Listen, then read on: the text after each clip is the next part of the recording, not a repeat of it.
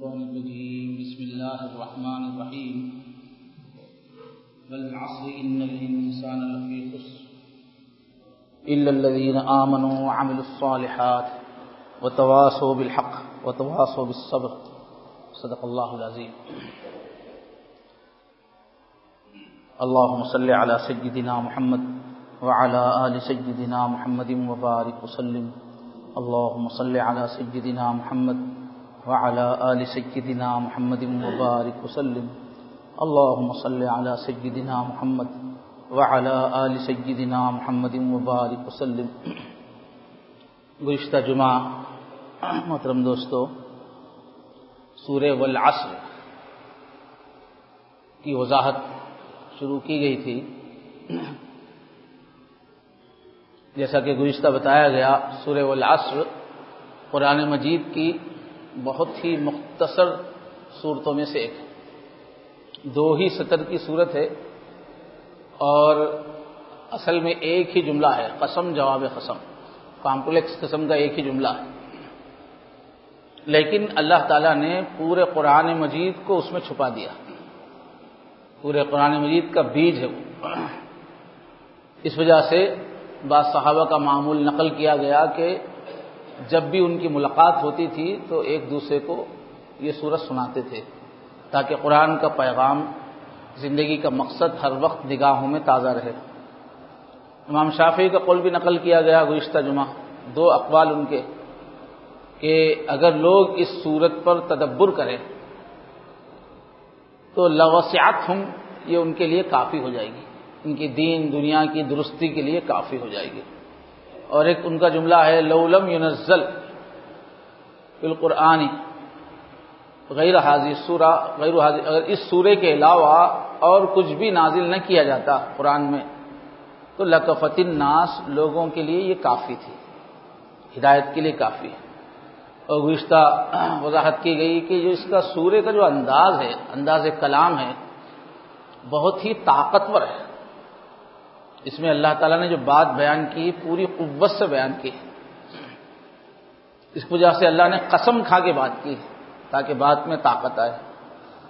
پھر شروع میں انا، پھر آگے لا، لفی. عربی میں بات کو طاقتور بنانے کے جو ذریعے ہیں وہ سب استعمال کیے. اور پھر اپنی بات کی تائید میں اللہ نے پوری انسانی تاریخ کو، پورے زمانے کو پیش کر دیا. یہ بھی ایک قوت کا انداز کہ میں جو کہہ رہا ہوں اس کا گواہ سارا زمانہ. اور پھر دعویٰ بھی بہت بڑا کہ سارے کے سارے انسان گھاٹے میں، پورے انسانوں کے بارے میں اللہ نے ایک حکم لگا دیا عموماً کہ سب اپنی زندگی کے اس امتحان میں فیل ہو رہے ہیں، بجائے کچھ کمانے کے یہ ہمیشہ کی بربادی میں جا کے گر رہے ہیں. تو پورے الفاظ، انداز، ہر چیز بہت ہی اس میں طاقت ہے. اللہ چاہتے ہیں کہ بندے اس بات کو اپنے دل کے اندر اتار لیں. تو گزشتہ کیا گیا کہ جہنم سے بچنے کے لیے، آخرت کی بربادی کے لیے، آخرت کی بربادی سے بچنے کے لیے بیک وقت 4 چیزوں کو اللہ نے اس سورے میں لازم کر دیا ہے. 4 کام کریں گے تو ہی خسارے سے بچیں گے. اور امام راضی کی عبارت نقل کی گئی کہ بہت بڑی دھمکی ہے اللہ کی طرف سے کہ 4 چیزیں بیک وقت ہونا ضروری ہے. اور انداز جو ہے اس کا بتایا گیا بڑا چونکانے والا ہے. والعصر کہہ کے جو شروع کیا کہ دیکھو میرے بندو، تمہاری زندگی کا وقت بہت تیزی سے گزر رہا ہے، تم وقت کو روک نہیں سکتے. بہت تیزی سے وقت گزر رہا ہے نا، جہنم کی طرف سفر ہو رہا ہے. ہو رہی ہے عمر مثل برف کم، رفتہ رفتہ چپکے دم بدم. عمر گھلتی جا رہی ہے اور تم دوزخ کی طرف بڑھتے جا رہے ہو. جلدی سے اپنا وقت استعمال کر لو، جنت میں پہنچنے کا ضروری سامان کر لو. تو اس سورے میں 4 الفاظ استعمال کیے ہیں، 4 اصطلاح ہیں. ایک ہے ایمان، ایک ہے عمل صالح، اور ایک ہے تواصی بالحق، اور ایک ہے تواصی بالصبر. 4 کو شرط. تو ایمان کے بارے میں گزشتہ عرض کیا گیا ہے کہ ایمان کیا ہے. ہماری زندگی کے بارے میں اور ہماری اطراف کی جو کائنات ہے اس کے بارے میں کچھ بنیادی سوالات ہیں جو ہر عقل مند کے دل میں آتے ہیں کہ میں کون ہوں، یہ دنیا کون ہے، کون بنانے والا ہے، کون چلا رہا ہے، آئے کہاں سے ہے، جائے کہاں۔ تو یہ سوالات اگر کوئی آدمی سائنس سے حاصل کرنا چاہے تو زندگی بھر حاصل نہیں کر سکتا۔ یہ سوالات کے جوابات انبیاء ہی بتاتے ہیں۔ اللہ کہہ رہے ہیں کہ عقل مند وہ ہے جو پہلے یہ سوالات کو حل کر لے، زندگی کیا ہے سمجھے، خود کیا ہے سمجھے، نبیوں کا جو بتایا ہوا علم ہے اس پر ایمان لائے، یقین کرے۔ یہ نہیں ہے تو پوری زندگی انسان کی الٹی ہے، اس نے زندگی کو ہی نہیں سمجھا اور زندگی کے بارے میں اس نے سمجھنے کی کوشش ہی نہیں کی تو وہ جانور سے بدتر ہو گیا۔ تو پہلا کام کیا ہے، یہ سوالات کو حل کرو، سمجھو تم کون ہو، کہاں سے آئے ہو، کہاں جا رہے ہو، آگے کیا ہونے والا ہے۔ اس کے بعد پھر زندگی کے مزے کرنا، بال بچوں سے مزے پھر اڑانا، خوب کمانا، خوب عیش کرنا بعد میں، پہلے تم کہاں ہو وہ سمجھو۔ چوتھے پارے میں فرمایا عقل مند کون ہے، جو کائنات پر نظر ڈال کے فکر مند ہو جاتے ہیں کہ اللہ اتنی بڑی کائنات آپ نے خالی نہیں پیدا کی، ربنا ما خلقت ھذا باطلا، یقیناً آپ کا مقصد ہے۔ تو ہر عقل مند اپنے اطراف کی دنیا کو دیکھ کر چوکنا ہو جاتا ہے کہ کوئی بہت بڑی ہستی سے واسطہ ہے، کوئی بہت بڑی طاقت مجھے یہاں بھیج کر کچھ دیکھ رہی ہے۔ عقل کا تقاضا ہے کہ انسان پہلے اس مسئلے کو حل کرے۔ دوسری چیز جو نجات کے لیے لازم قرار دی ہے اللہ تعالیٰ نے اس سورہ میں، وہ ہے عمل صالح۔ بلکہ قرآن مجید میں جہاں بھی ایمان ہے فوراً لگا ہوا ہے آمنوا وعملوا الصالحات، آمنوا وعملوا الصالحات۔ اللہ کو پہچانے، زندگی کو پہچانے اور کریں کیا، نیکیاں کریں، نیک اعمال کریں۔ تو یہ بھی سمجھنے کی چیز ہے، نیک اعمال کرنا کیا واقعی ہماری عقل کیا کہتی ہے۔ ایک تو ہے قرآن کیا کہتا ہے، انبیاء کیا کہتے ہیں، دوسرے ہماری عقل کیا کہتی ہے، ہمارے اندر بھی تو ایک سوچ ہے، سمجھ ہے۔ تو ہم اگر غور کریں گے تو ہر انسان کی فطرت ایسی ہے، ہماری فطرت اندر سے ہی کچھ چیزوں کو اچھا کہہ رہی ہے، کچھ چیزوں کو برا کہہ رہی ہے، یہ ہماری فطرت میں ہے۔ جھوٹ کو ہر ایک برا سمجھتا ہے، سچ کو ہر ایک اچھا سمجھتا ہے، ظلم کو ہر ایک برا سمجھتا ہے، انصاف کو ہر ایک اچھا سمجھتا ہے، بے حیائی کو ہر ایک بہت برا سمجھتا ہے، حیا کو ہر ایک اچھا سمجھتا ہے۔ تو ہماری جو فطرت ہے، فطرت ہی بتا رہی ہے کہ ایک چیز ہے بھلائی، ایک چیز ہے برائی۔ اگر ہم کو برائی سے بچنا ہی نہیں ہے تو یہ برائی برائی کہہ کے کیوں ٹوکتا ہے دل؟ جیسے آدمی انسان ہے تو اس کے دل میں ہے یہ برائی ہے، یہ برائی ہے، یہ برائی ہے، اس کا مطلب تم کو برائی سے بچنا ہے، اور یہ بھلائی ہے، یہ اچھا ہے، کیوں کہہ رہا ہے تمہارا ضمیر؟ اس لیے کہ وہ اچھائی اختیار کرنا ہے۔ تو یہ عقل کی دلیل ہے کہ سمجھدار انسان وہ نہیں ہے جو دولت کے انبار جمع کر لے، عزت شہرت حاصل کرنے۔ عقل مند وہ ہے جو دل کی پکار کو سنے، اچھائیاں اپنی زندگی میں جمع کرے۔ قدم قدم پہ دل جو ٹوک رہا ہے یہ برا ہے، اس زہر سے اپنے آپ کو بچائے۔ اسی کی اللہ نے قرآن مجید میں قسم کھائی ہے، جہاں اللہ تعالیٰ نے سورہ قیامہ، سورت کا نام ہے قیامہ، قیامت کا بیان ہے کہ ایک دن قیامت کے دن آنے والا ہے، تمہارے اچھے برے اعمال کی جانچ ہونے والی ہے۔ اس سورے کو اللہ نے شروع کیا ہے یہیں سے، لا اقسم بیوم القیامہ ولا اقسم بالنفس اللوامہ، کہ نہیں تم جو ایسی غفلت کی زندگی گزار رہے ہو، ایسی بات نہیں ہے، میں قسم کھاتا ہوں قیامت کے دن کی۔ تو وہاں اللہ نے قیامت کی دلیل کہاں سے لائی ہے؟ ولا اقسم بالنفس اللوامہ، تمہارے اندر خود جو ملامت کرنے والا ضمیر ہے اس سے پوچھو کہ قیامت آنے والی ہے۔ اگر برائی حساب کے قابل نہیں ہوتے تو تمہارا دل کیوں ٹوک رہا ہے؟ اور ایک دن تمہارا پیدا کرنے والا برائی کے بارے میں پوچھنے ہی والا نہیں ہے تو پھر تمہارا دل کیوں ٹوک رہا ہے؟ تمہارے اندر یہ کس نے مفتی بٹھا دیا ہے؟ تو سب سے بڑی حساب و کتاب کی دلیل، اچھائی برائی کی جو دلیل ہے وہ خود ہمارا اپنا ضمیر ہے۔ وہ کہتا ہے کہ نہیں ہر چیز کرنے کی نہیں ہے۔ گناہ کی تعریف حضور نے کیا کی؟ گناہ کس کو کہتے ہیں؟ ما حاک فی صدرک، جس چیز پہ بھی تمہارا دل کھٹ کے سمجھو وہی گناہ۔ کچھ بھی آپ کرنے جا رہے ہیں، دل برا رے کرنا نہیں کرنا، مفتی سے آپ نہیں پوچھا، کسی نہیں پوچھا، مگر آپ کا دل کہہ رہا ہے، تو یہ کرنے کی چیز ہے کہ جہاں آپ کا دل کھٹکا سمجھو وہی شر ہے، وہ رکنے کی چیز ہے جب تک کہ انسان کی فطرت صحیح رہے. اب بعض آدمی ظلم کرتے کرتے ظالم ہی ہو جاتا ہے تو اس کو ظلم میں مزہ آتا ہے, اس کی دلیل نہیں, جو فطرت پہ ہے. تو خیر اور شر کی پہچان, بھلائی سے محبت, برائی سے نفرت ہمارے اندر گوندھی ہوئی ہے, ہماری فطرت کے اندر. اس سے معلوم ہوتا ہے کہ زندگی کا کام کیا ہے, نیکیاں کمانا ہے, برائیاں بٹورنا نہیں ہے زندگی کا کام. اسی کو اللہ تعالیٰ نے قرآن مجید میں پوری قوت سے بیان فرمایا ہے کہ خلق الموت والحیات لیبلوکم ایکم احسن عملا, کہ یہ جو موت اور زندگی کا ایک نظام چل رہا ہے, پیدا ہوتے جا رہے ہیں انسان, پھر یہاں سے چلے جا رہے ہیں, یہ آنا جانا کیوں لگا ہوا ہے, یہ دنیا کیوں چلائی جا رہی ہے انسانوں کی. اللہ نے فرمایا لیبلوکم ایکم احسن عملا, تاکہ تم میں سے ایک ایک کو چیک کر کے دیکھے کہ کون عمل میں اچھا ہے. ایک ایگزام ہال ہے دنیا جس میں اعمال دیکھے جا رہے ہیں, کون کتنا عمل کرتا ہے, کیسا عمل کرتا ہے. اور ہماری فطرت جانور ہے, اس میں شرم نہیں ہے, بغیر کپڑے کے آرام سے گھوم رہا ہے شیر, جنگل کا بادشاہ ہے, مگر اس کو اپنے اعضاء چھپانے کی کوئی فکر نہیں. لیکن ذرا سمجھدار بچہ بھی ہے, ننگا کر دو تو کتنا بے چین ہو جائے گا. ہمارے اندر ایک اخلاقی حص ہے, وہ بتاتی ہے کہ ہم حسنی عمل کے لیے پیدا ہوئے ہیں. دنیا میں ہم آئے ہیں صرف نیکیاں کمانے کے لیے. اب پہلے نمبر پہ اللہ نے ہم سے کہا کہ دیکھو نبیوں کے ذریعے سے زندگی کی حقیقت معلوم کرو. تو نبیوں نے آ کے یہ بتایا ہے کہ یہ زندگی اصل نہیں ہے, اس کے بعد کی اصل ہے. وہ پوری زندگی کا دار و مدار ڈپینڈ ہے تمہارے اعمال پہ. یہاں جیسے اعمال کر کے جاؤ گے, آگے کی ہمیشہ کی زندگی ویسی ہو جائے گی, یا تو جہنم ہو جائے گی یا جہنم ہو جائے گی.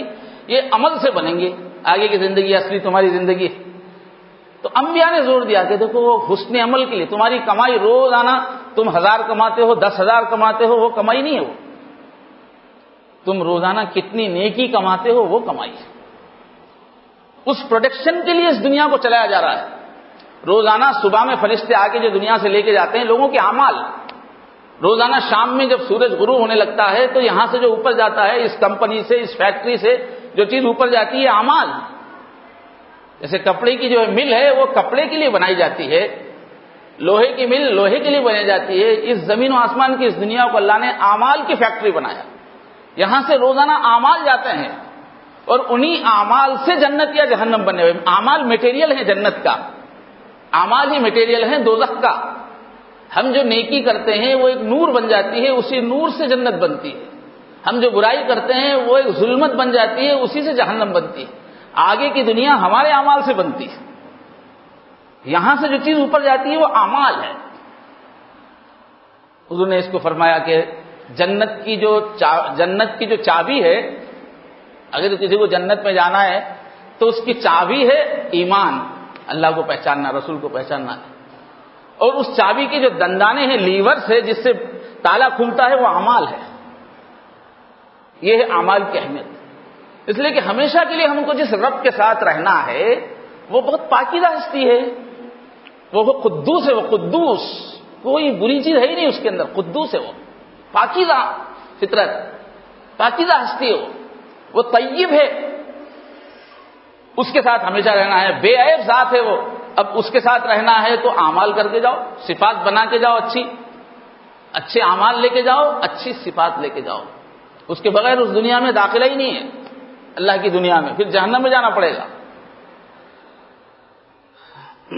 اللہ تعالیٰ نے اسی کو سورہ کہف کے اندر پوری قوت سے کھولا ہے. اس دور کے سلسلے میں دجال سے آنے سے پہلے کے دور کی رہنمائی کے لیے اللہ نے سورہ کہف نازل فرمائی. اس میں پورے سورے میں اسی پہ زور ہے کہ لوگ مال کے پیچھے بھاگیں گے جبکہ اصل کمائی اعمال ہے. یہی ہے پورے سورہ کہف کا 2 لفظ میں خلاصہ. مال نہیں, اعمال. اعمال تمہاری کمائی ہے.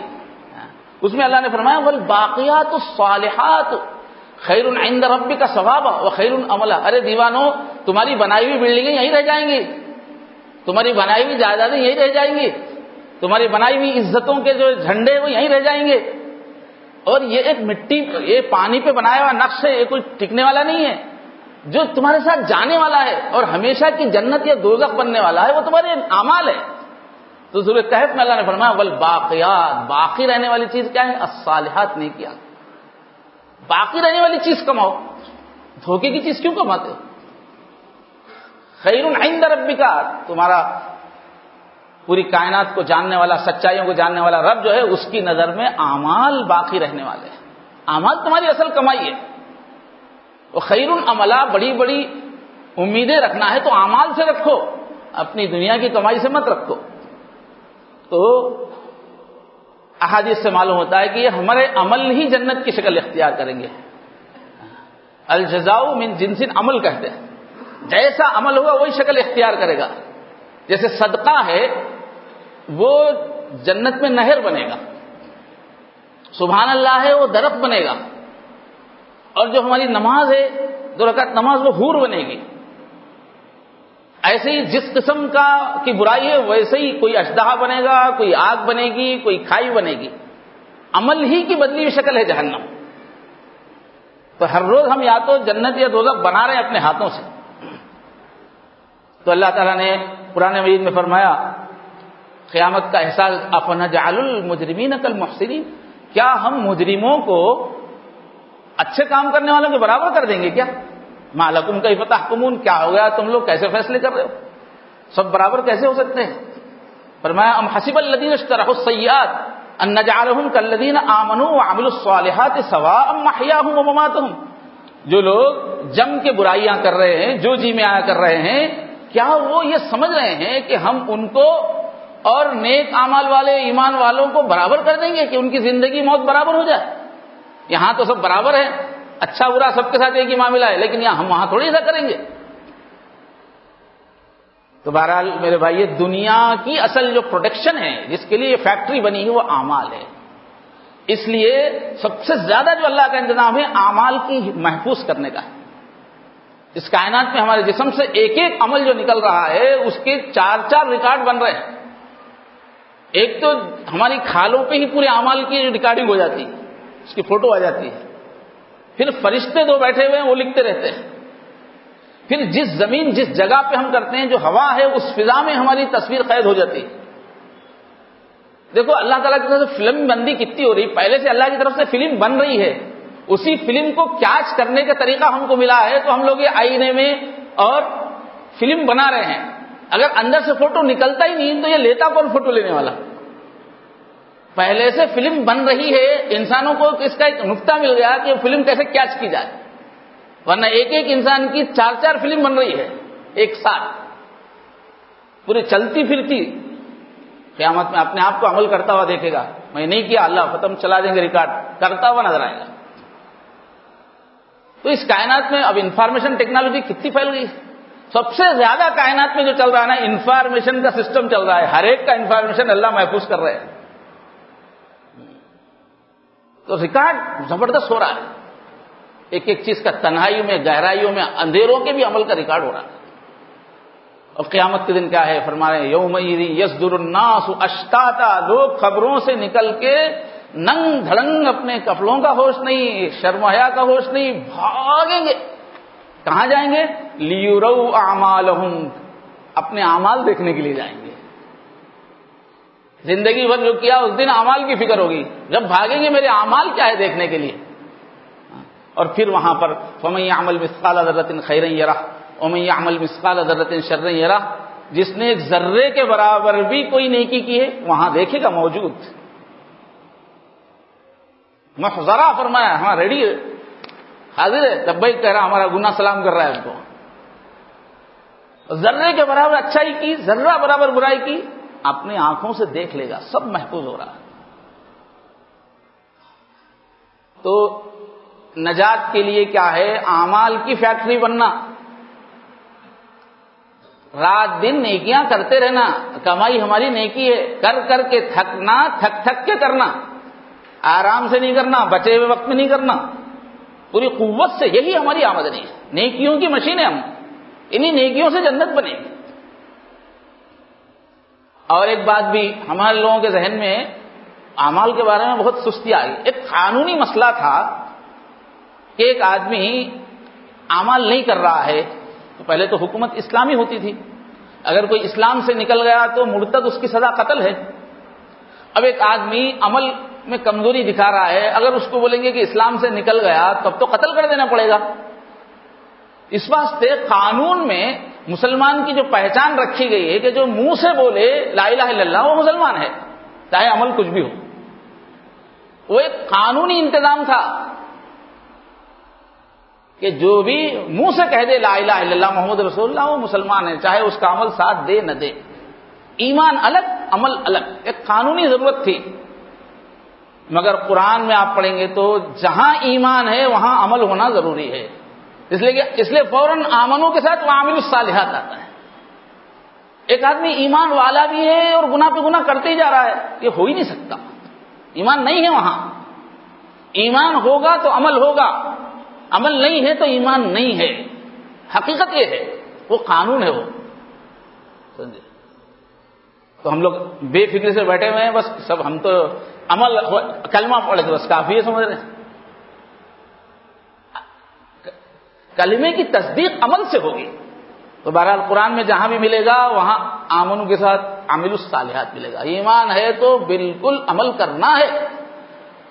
اگر آدمی کو یقین ہے کہ یہ سانپ ہے اور اس کو معلوم ہے کہ سانپ کاٹتا ہے تو آدمی مر جاتا ہے، اس کے باوجود وہ سانپ ہاتھ میں لے رہا ہے، یہ کیسے ہو سکتا ہے؟ سانپ ہے تو بچنا ضروری ہے، سانپ کا علم ہے تو بچنا ضروری ہے. انگارا ہے، معلوم ہے کہ جلا دے گا، اس کے باوجود ہاتھ میں لے رہا ہے تو مطلب وہ انگارے پہ اس کو یقین نہیں ہے. جہاں ایمان ہوگا عمل ہونا ضروری ہے. کئی حدیثیں الزانی حین یزنی لا یزنی الزانی حین یزنی وہو مؤمن، فرمایا کہ جس وقت زانی زنا کر رہا ہوتا ہے وہ مومن نہیں ہوتا ہے. حضور نے فرمایا ولا یسرق السارق حین یسرق وہو مؤمن، جس وقت چور چوری کر رہا ہوتا ہے اس وقت وہ مومن نہیں ہوتا ہے. ولا یشرب الخمر حین یشرب وہو مؤمن، جس وقت شراب پی رہا ہوتا ہے اس وقت مومن نہیں ہوتا ہے. اور بعض حدیثوں میں فرمایا کہ اس کا ایمان اس کے اندر سے نکل جاتا ہے، معلق ہو جاتا ہے جس وقت وہ گناہ کرتا ہے، پھر گناہ کے بعد واپس آتا ہے. ایمان کی کیفیت اور گناہ دونوں مل نہیں سکتے. اس کو ذرا اہمیت دینے کی ضرورت ہے کہ بے فکری سے گناہ کرتے چلے جا رہے ہیں. تو قانون کی بات یہ ہے، ورنہ حقیقت یہ ہے کہ جہاں ایمان ہوگا وہاں عمل ہونا لازمی ہے. تیسرا لفظ آیا ہے تواسی بالحق. تو یہ وصیت سے بنا تواسی. وصیت اردو میں بھی استعمال ہوتا ہے. بہت قوت سے کوئی تاکید کی جائے تو اس کو کہتے ہیں وصیت.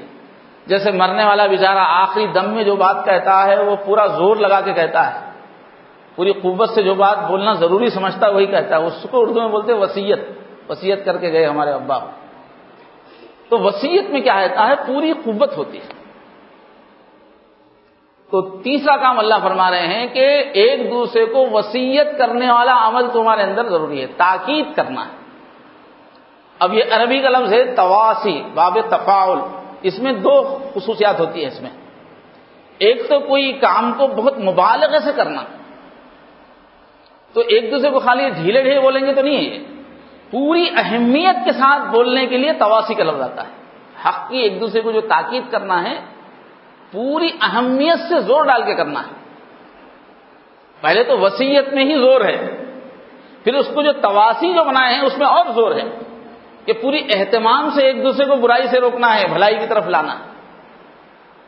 اور اس میں تفاعل کے اندر اشتراک رہتا ہے، شرکت رہتی ہے. یہ کئی لوگ مل جل کے کرنے کا کام ہوتا ہے، اکیلے سے نہیں. سب ایک دوسرے کو نیکی بتاتے رہیں، ایک دوسرے کو برائی سے روکتے رہیں، حق بتاتے رہیں، سب مل کے کرنے کا کام ہے. تو تواصوا بالحق. تیسرا کام دوزخ سے بچنے کے لیے ضروری ہے کہ مسلمان سب ایک دوسرے کو سچی بات قوت سے بتاتے رہیں، اہمیت سے بتاتے رہیں. برائی سے روکنا ہے، اچھائی کی طرف بلانا، یہ پوری قوت سے ہو. اب حق کو سمجھنے کی ضرورت ہے. حق کے معنی کیا ہے؟ حق کے چار معنی آتے ہیں.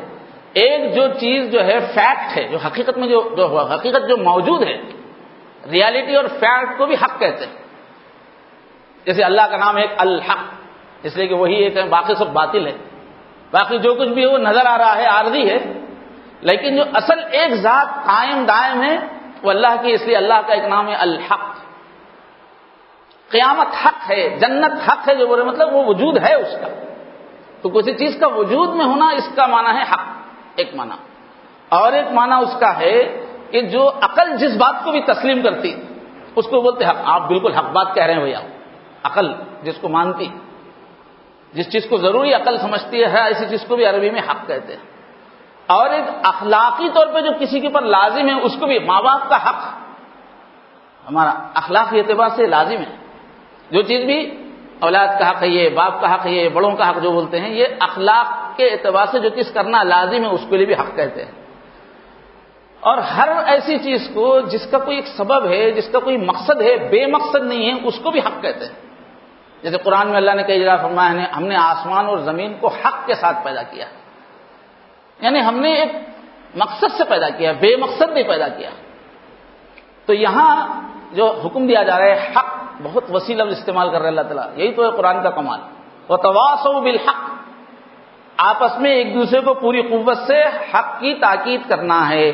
تو اس میں چھوٹی سی چھوٹی حقیقت کا بھی اعتراف کرنا ضروری ہے، اس کا اعلان کرنا ضروری ہے، اور پھر پوری کائنات کی بڑی بڑی سچائیاں ہیں اس کا بھی اعتراف ضروری ہے۔ اللہ ایک کائنات کی حقیقت ہے، وہ بڑی بڑی چیزوں کو بھی حق کہتے ہیں، چھوٹی سی چھوٹی چیز کو بھی حق کہتے ہیں۔ جو بھی سچائی ہے وہ حق ہے۔ اب مسلمان کا کام یہ ہے کہ ہر سچائی کی تاکید کرے، ہر سچائی کے پیچھے کھڑا ہو جائے۔ ایک چھوٹے بھی بچے کا حق ہے، اس کے پیچھے اللہ ہے، اس کے اعتراف کا، آپ کے ماتحتوں کا حق آپ کو ماننا ہے۔ حق جہاں ہے، یہ چار معنی ابھی بیان ہوئے، حق جہاں ہے اس حق کو آپ تسلیم بھی کرنا پڑے گا، اس حق کی تائید بھی کرنا پڑے گا، ورنہ آپ کی نجات نہیں ہے۔ صرف ایمان کی بات نہیں ہے، آپ کسی غریب کا بھی حق مان رہے ہیں، کسی رشتہ دار کا حق مان رہے ہیں، چھوٹی سی چھوٹی مخلوق کا حق مان رہے ہیں، تو وہ بھی حق میں آتا ہے۔ جو بھی حق ہے اس کا اعتراف، اعلان یہ ضروری ہے۔ اور اسی لیے کہا جاتا ہے کہ ہر حق کے پیچھے اللہ ہے۔ جہاں بھی کسی کا حق ہے وہاں اس کے پیچھے اللہ ہے، جہاں بھی کوئی حق پر ہے وہاں اللہ ہے اس کے پیچھے۔ تم اللہ سے ٹکرا رہے ہو، جب کبھی تم حق سے ٹکرا رہے ہو، کوئی بھی سچی بات ہے مان لینا۔ حضور نے فرمایا تکبر کیا ہے؟ حضور نے فرمایا غمط الحق، ایک سچی بات کو نہیں ماننا، یہ تکبر کی علامت ہے۔ کئی لوگ ظاہر میں عاجزی کرتے رہتے ہیں، لیکن وہ کسی بھائی کی بات نہیں مانتے رہتے ہیں، رشتہ دار کی بات نہیں مانتے رہتے ہیں، معقول بات نہیں مانتے رہتے ہیں، یہ تکبر ہے۔ جو بھی بات حق نظر آ رہی ہے فوراً تسلیم کرنا، یہ نجات کے لیے ضروری ہے۔ تو ہر حق کے پیچھے اللہ ہیں۔ اور آگے چوتھی جو صفت ضروری اللہ قرار دے رہے ہیں دوزخ سے بچنے کے لیے، وہ تواصی بالصبر، تواصوا بالصبر، ایک دوسرے کو پوری قوت سے، پوری اہمیت سے تاکید کرو، صبر کی تاکید کرو۔ تو یہ حق کی جو ہے، جب بھی حق بات بولیں گے تو وہاں صبر کرنا ضروری ہے، اس لیے کہ اکثر حق کڑوا ہوتا ہے۔ مشہور حدیث یہ ہے کہ الحق مر، کہ حق جو ہے کڑوا ہوتا ہے۔ اس لیے جب بھی حق کی بات کہی جاتی ہے تو سامنے سے مخالفت ضرور ہوتی ہے، سامنے والے کو ہضم نہیں ہوتی، اس کے پیٹ میں درد ہوتا ہے، اس کو تکلیف محسوس ہوتی ہے، تو مخالفت ہوتی ہے۔ اب کسی نے کسی کا قرض دبایا ہوا ہے، آپ جا کے کہہ رہے ہیں کہ بھائی فلاں آدمی، شریف آدمی کا قرض دے دو، تو اس کو برا لگے، وہ بولے کہ آپ کون دخل دینے والے، آپ کہاں سے آ گئے؟ تو حق بات جہاں بھی ہوتی ہے نا وہ کڑوی لگتی ہے۔ اس لیے اللہ فرما رہے ہیں کہ ڈٹ کے یہ کام کرنا پڑے گا، پھسپھسے انداز میں کرنے والے نہیں کر پائیں گے یہ کام۔ جہاں حق ہے وہاں مخالفت ہے۔ جب کوئی بھی حق کا اعلان کرے گا وہ مصیبتوں کے لیے تیار رہے۔ حق کا اعلان کرنا کانٹوں کے بستر پہ سونا ہے، کوئی پھولوں کی سیج نہیں ہے۔ جب بھی کوئی حق بولے گا تو اس کو مخالفتوں کا سامنا ہوگا، مگر ہمارا کام ہے جہاں کسی پہ ظلم ہو رہا ہے ساتھ دینا ہمارا کام ہے۔ جو دنیا میں کسی مظلوم کا ساتھ دے گا، جب پل صراط پہ سے نیچے گرنے کی نوبت آئے گی تو یہ چیز اس کو سنبھال لے گی، یہ نہیں کی پل صراط سے جہنم میں پھسل رہا ہوگا جب پیر، وہاں دنیا میں کسی مظلوم کا تم نے ساتھ دیا، وہ آگے نیکی سنبھال لے گی، حدیث میں آتا ہے۔ اور کوئی اپنی آنکھوں کے سامنے سے دیکھے فلاں مسلمان کا حق مارا جا رہا ہے، اس سے ظلم ہو رہا ہے، اور پھر وہ کچھ نہ کرے تو فرمایا اللہ کی لعنت ہے اس پر. یہ سب بھول گئے ہم لوگ.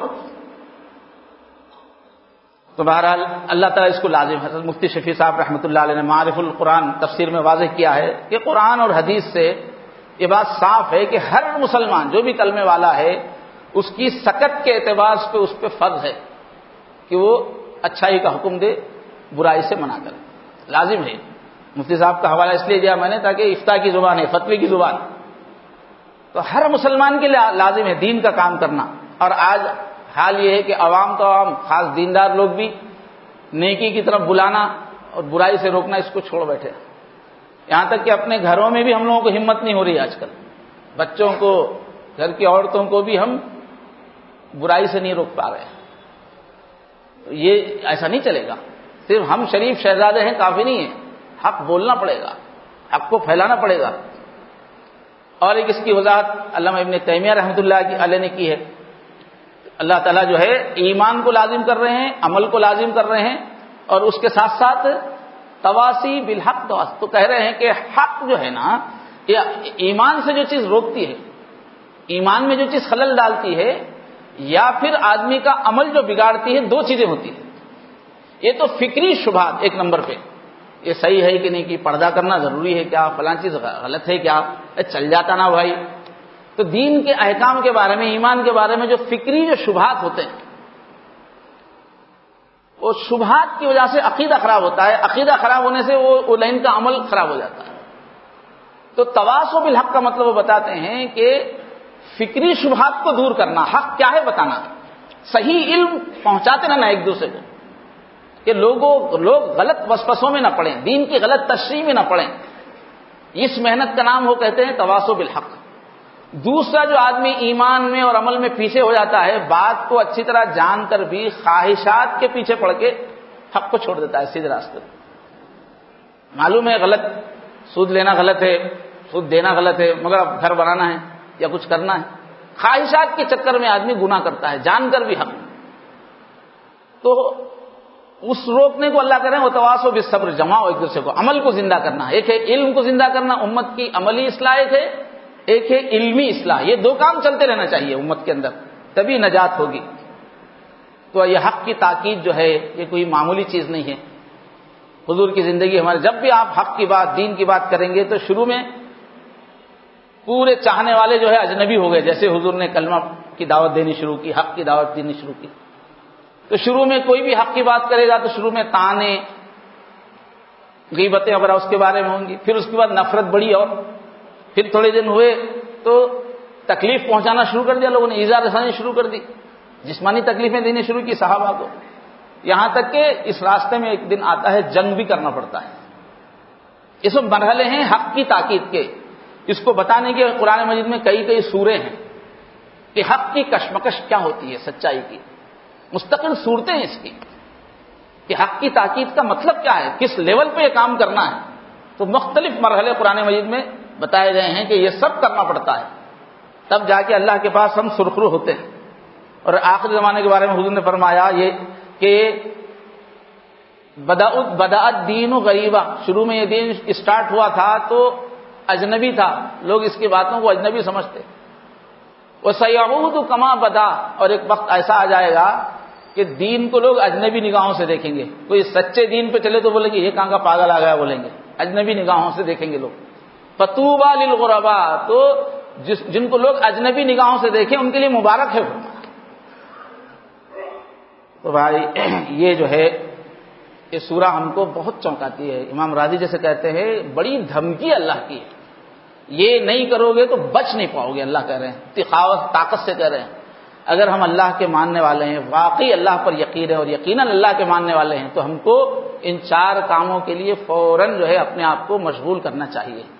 اور یہ 4 کام ہونے کے لیے اجتماعی ماحول چاہیے. اعمال برابر آتے رہیں، اس کے واسطے اکیلے نہیں آ سکتے آپ کے اندر اعمال. اور دین کی دعوت چلتی رہے، دین کی جو ہے تاکید چلتی رہے، اجتماعی ماحول. اس لیے آپ دل کی زبان سے آپ کسی نہ کسی نیک آدمی، کوئی شخصیت ایسی ہے دین کو سمجھنے والی، متقی پرہیزگار ہے، کوئی گروپ ہے، اس کے ساتھ آپ مل کے کام کیجئے کہ اجتماعی ماحول میں رہیے. کوئی نہ کوئی دینی محنت کی آپ کی ایک جماعت ہونی چاہیے، وہ معنی میں جماعتیں نہیں، مگر یہ کہ ایک اجتماعیت ہونی چاہیے، کہیں آپ جڑے ہوئے ہوں، جہاں ایمان کے مذاکرے ہو رہے ہوں، جہاں پر عمل کے مذاکرے ہو رہے ہوں، جہاں علم حقیقہ کا بیان ہو رہا ہو، جہاں دین پھیلانے کی سنجیدگی سے کوشش ہو رہی ہو، ایسے گروپ میں رہے بغیر دوزخ سے نہیں بچ سکتے، آیتیں بتا دی۔ اللہ تبارک و تعالی مجھے اور آپ سب کو دوزخ کے ہولناک انجام سے نجات عطا فرمائے۔ وآخر دعوانا الحمدللہ رب العالمین۔